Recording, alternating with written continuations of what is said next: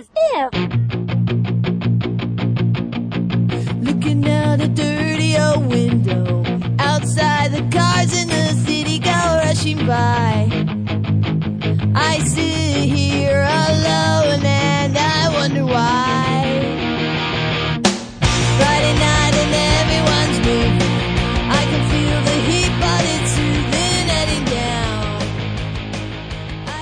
Hello, this is Minute 50 of As If, the podcast about Clueless, where we talk about Clueless minute by minute. I am Corinne McLean, your host. With me today is Keith Allison. Hey everyone. And Megan Tripp. Hello. Today we get to, Cher had just left her seat to get up and give her oral report, and now she is in the middle of giving it. So she talks about violence in the media, gives an incredibly brief oral presentation. Elton asks to go to the nurse. Travis gives a positive review. Christian gives a positive review. Amber gives a negative review. And our minute ends. Well, I did remember, this conversation, I guess, has been going on for like 20 some odd years, and it's still kind of going on, but the whole violence on TV and how it's going to like impact our children. I mean, now it's kind of spilled over now into like video games and like what's going to happen to our kids if they play too many violent video games. But yeah. I do kind of remember that being like a big position for conservatives to be concerned about what children were watching on TV. Yeah, and this movie is pre-Columbine. It is, yes. So, like, that got to be a much bigger thing afterwards. Like, this is when high schools were still happy, peppy places. Yeah, as Darren's pointed out quite a bit in the first few episodes, like, the brief little buoyance of high school Clueless clones that came out kind of would have come to a stop after Columbine made that not quite the big thing to focus on when one thought of high school in the United States in the early 2000s. This is a pretty interesting minute. It is kind of a big counterpoint comparison to the previous oral report that Cher gave, I suppose. Like very similarly structured. About the Haitians? Exactly, about taking refugees that's been playing so much last few months with the current debates about that. And it even has the same structure too. Like she's called up, gives a little speech that lasts for like 20-25 seconds. Kind of a bad pacing for an oral report, but gets the point across. And then field some responses from Elton, Travis, and then the bell rings all of a sudden. It's a very interesting scene that way. Vignette exactly. Like again, it's just like one of these moments that like, okay, Cher does have a brain in her head. She doesn't really care about school. It's the correct it's an okay argument to make. It's a reasonable thing, and like, it's a reasonable way to think about it. She's like making a thoughtful argument. She's not making it for nearly long enough or nuanced enough to make a reasonable point, like to get a grade. Yeah, she only has like the one point. It's not like, here are my 3 points and how they all build together. It's like, I've got one thing to say. Right. That's her approach. No big counter argument really to refute. Yeah, I mean, I love that. I love Amber's big counter argument. I thought it reeked. Exactly. Like this scene makes me really feel for Mr. Hall as a teacher. Like, I feel like I wanted this scene to just so be like him, like really, really coming across just how completely on cloud nine and like above it all he was. Like, no, I'm just like this blissed out on like my love, like happiness right now. I do kind of love just how happy he is, how content he is throughout this minute, because it's just like confronted by a student who does nothing to really prep for the report, and like he just seems more like on a let's go with that sort of way of teaching at this point. Like he hears Elton and Travis say their irrelevant comments, and he's just like, he's basically like, good input. Let's keep going. Let's see where this takes us, essentially. Like, he is waiting for that bell as much as any one of those students. I will say though, like, as far as teaching goes, it's kind of odd on Mr. Hall's part to schedule this oral report, like, within the last 2 minutes before the bell's about to go off. unless we got a really Yeah, it's a good thing she didn't have a nuanced argument to make. How many people had to speak during that class, do you think? That they ran out of time so much. Yeah, that could just be the background noise. Unclear. If you had the alternate take of Clueless where it's just all the stuff happening outside of Cher's narration, where it's just like, we hear it all filtered through, but like you have that scene of like all the people walking in minute 48, to the song, and then like if you have the alternate director's cut, it's just like a bunch of bells going off and people like talking to each other. And then here's the pencils dropping in the previous minute. We just hear someone talking about the Middle East or something like that. Amber giving like her very detailed and well-researched report about the Middle East. like that she's clearly spent weeks preparing for, like, to earn her A, and that's why she's pissed off about the whole thing. And doesn't even get an A. It gets like a B- for execution. Exactly. I like to think that maybe Mr. Hall's thought process for this was just like, oh, we have like 3 minutes left of class. I'll just call on Cher. She'll make it 25 seconds long. No big deal. It's efficiency at its finest. Yeah, that's like he saved Cher for the end. Exactly. I love how Amber is like very adversarial against Cher, but she doesn't even necessarily seem to know why she hates her. She just wants to get like a zinger in as quickly as possible, even though she hasn't thought of one yet. Right, so she just says, I thought it reeked. Like she has nothing to say about the argument itself or the presentation. It's just, I thought it reeked. That's all she has to contribute. It's just... like she's like, for the first debate she has like she's talking about something totally irrelevant to this, and like okay, that's actually a really reasonable thing to say in response to this debate. And in this one it's very much like nope, my character has just evolved into the squawking anti-Cher character. Yeah, she's still reeling from that last party scene of being called out for wearing Cher's previous outfit. Just gonna lash out whatever outlet's available to her in public discourse. I just love that she like outs herself as being just as shallow as Cher. Like she's saying Cher's making this ridiculous argument, and yet she's not arguing herself at all. I guess he's not suffering too much though, because when I remember when we get to near the end of the film where Cher's going on her narration of like the people in her life, I guess in the other big rack up, she talks about like the female teacher and like how she now feels empathetic to her for always trying to get them engaged in subjects when she knows that no high schooler will be engaged. Which isn't, I don't think she mentions Mr. Hall in that same way. It's maybe Mr. Hall has just like learned to accept his status in life now, at least now that he's made the best of it, perhaps. That's what we need. That's what we need for the Clueless follow-up, is just the My Dinner with Andre version of this, where he talks to someone else in the administrative staff and just hears their experience with kids and the highs and lows over, and it's not over a dinner, it's over like a 30-minute lunch period. Just in the teacher class. My cafeteria meal with Mr. Hall. Exactly. I feel like maybe there was a time where, he was very passionate about getting people to debate and to reason and to think about things in a deep fashion, and then that kind of got beat out of him, and now he's like choosing the positivity of being with I forget her name. Yeah. Miss Geis. Miss Geis. There we go. The teacher that he's with.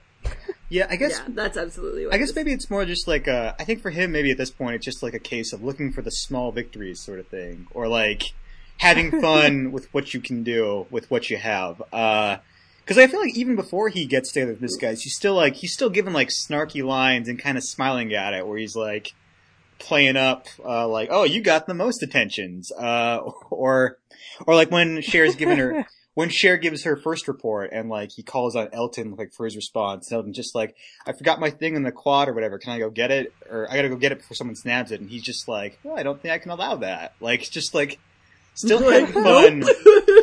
Still having fun with his lot in life, but at that point it's maybe a little bit more mean-spirited because of his lack of romance. And now it's... Yeah, exactly. Like, he's actually trying to make students' life miserable. Right, a little bit. And now it's just kind of like, no, I'm still having a grand old time because I'm having a grand old time now. Exactly. I love his dynamic with Birkenstock. Is that his name? Travis Birkenstock. Yes. Yeah. Yeah. Travis, who I think has one of my favorite lines from this, when they get to the Too enthusiastic family. when they get to the feedback portion, and Mr. Hogg comes to Elton and is just like, Elton, as is his modus operandi, he's just like more focused on his own stuff, and he's like, my foot hurts, can I go to the nurse? And whereas in the previous one, it was like kind of setting up, like doesn't even bother to come up with a good nurse excuse. Yeah, no. And whereas before it was just like we got the back of Elton's because we didn't really see him yet, and it was like making up his character, building it up. Now it's just like he's an afterthought. Now that he's just kind of revealed his true intentions with Cher, and we move on to Travis, who's just like happy as can be with his feet like laced over his skateboard on the desk, and he just gives the Siskel and Ebert like 2 thumbs up. Fun for the whole. What was it? Fine holiday film is what. Fine holiday film is like a great Christmas time report about violence in the media. Oh God, I hadn't even really processed that. Like, that's great. That's what I want now. Like I want clips of like Black Friday shopping gone awry, like people just pushing each other with carts, and like as they show the videos of people getting pushed aside and getting injured, it then cuts to a clip from Clueless of Travis just going like, fine holiday fun right there. That's my goal to see on the internet now. That's what we need. If you can dream it, you can do it, man. Oh man, we almost missed the wonderful comeback. Like, so like if I want to just throw this in here. So if Amber is existing just to be like the squawk in the background of like I'm the anti-Cher who wears Cher's outfits and is useless and obnoxious, like that Cher actually gets a good comeback to her. I thought it reeked line about her knockoff imposter, perfume. Which I thought was fun. So, yeah, and it's even complimented by a great reaction shot from Donald Faison. That's Murray. Murray has a nice little. What was that? Donald Murray has a nice little reaction shot to that too, where he's like completely complimenting Cher with that. Oh, you got taken down. Take that, Amber. Nice. It's always nice, too, that Cher... I mean, sometimes she'll make, like, negative comments about people when they're not around, which isn't great, but she is never, make like... them to their faces, too.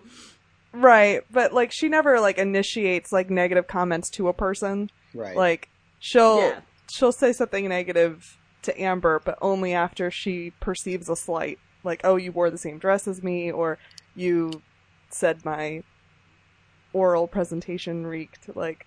She doesn't initiate with Amber. Yeah, no, Cher is, she's not mean. She just isn't mean. Yeah. Like that's why you can like the character. Or it's just more like a very dismissive recognition of that. Like, not even wanting to engage fully, just being like, oh, you said that to me? Well, here you go. Kind of like how in Mad Men when the Ginsberg character gets to Don in the elevator and says something like, I feel sorry for you.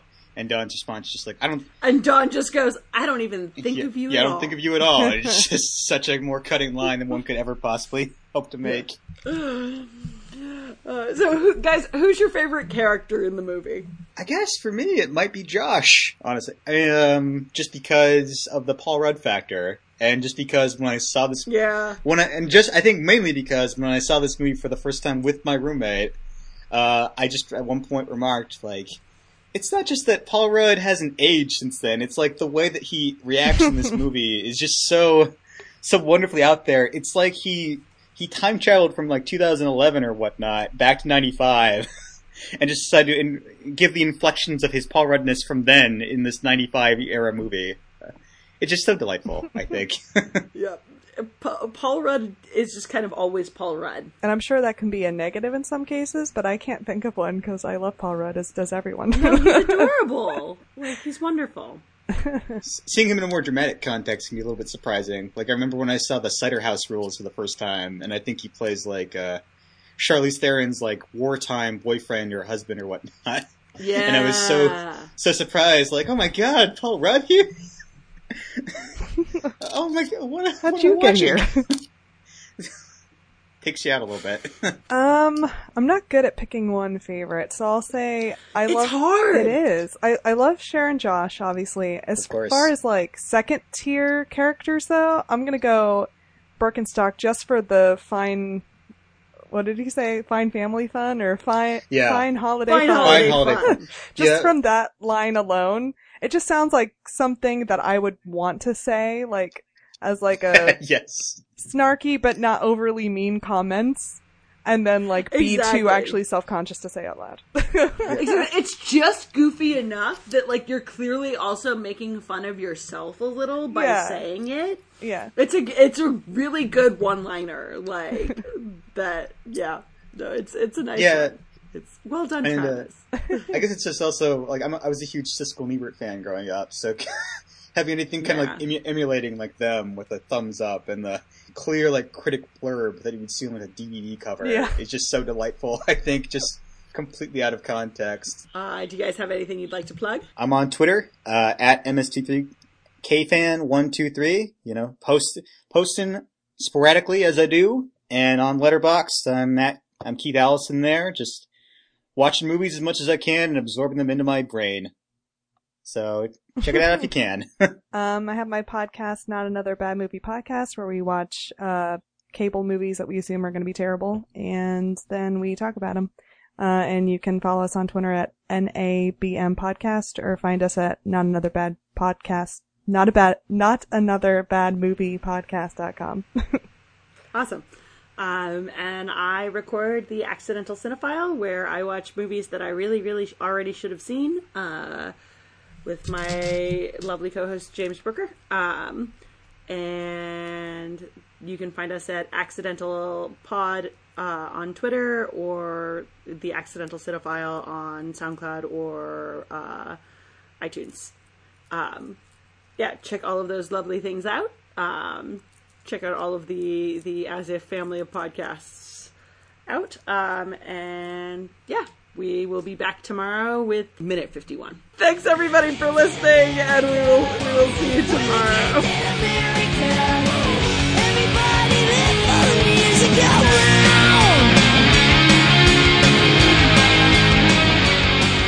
Thank you for listening to this episode of As If, the podcast all about Clueless. It is produced and edited by Darren Husted. Executive produced and hosted by Corey McLean, with my guests Keith Allison and Megan Tripp. Follow us on Facebook at As If the Podcast. Follow us on Twitter at asif_podcasts. And follow us on Instagram, As If Podcast. Subscribe to us on iTunes, SoundCloud, Shout Engine, or the podcasting app of your choice. Please rate and review if you enjoy. Clueless is owned by Paramount Pictures. No infringement is intended. All rights reserved. Copyright 2016.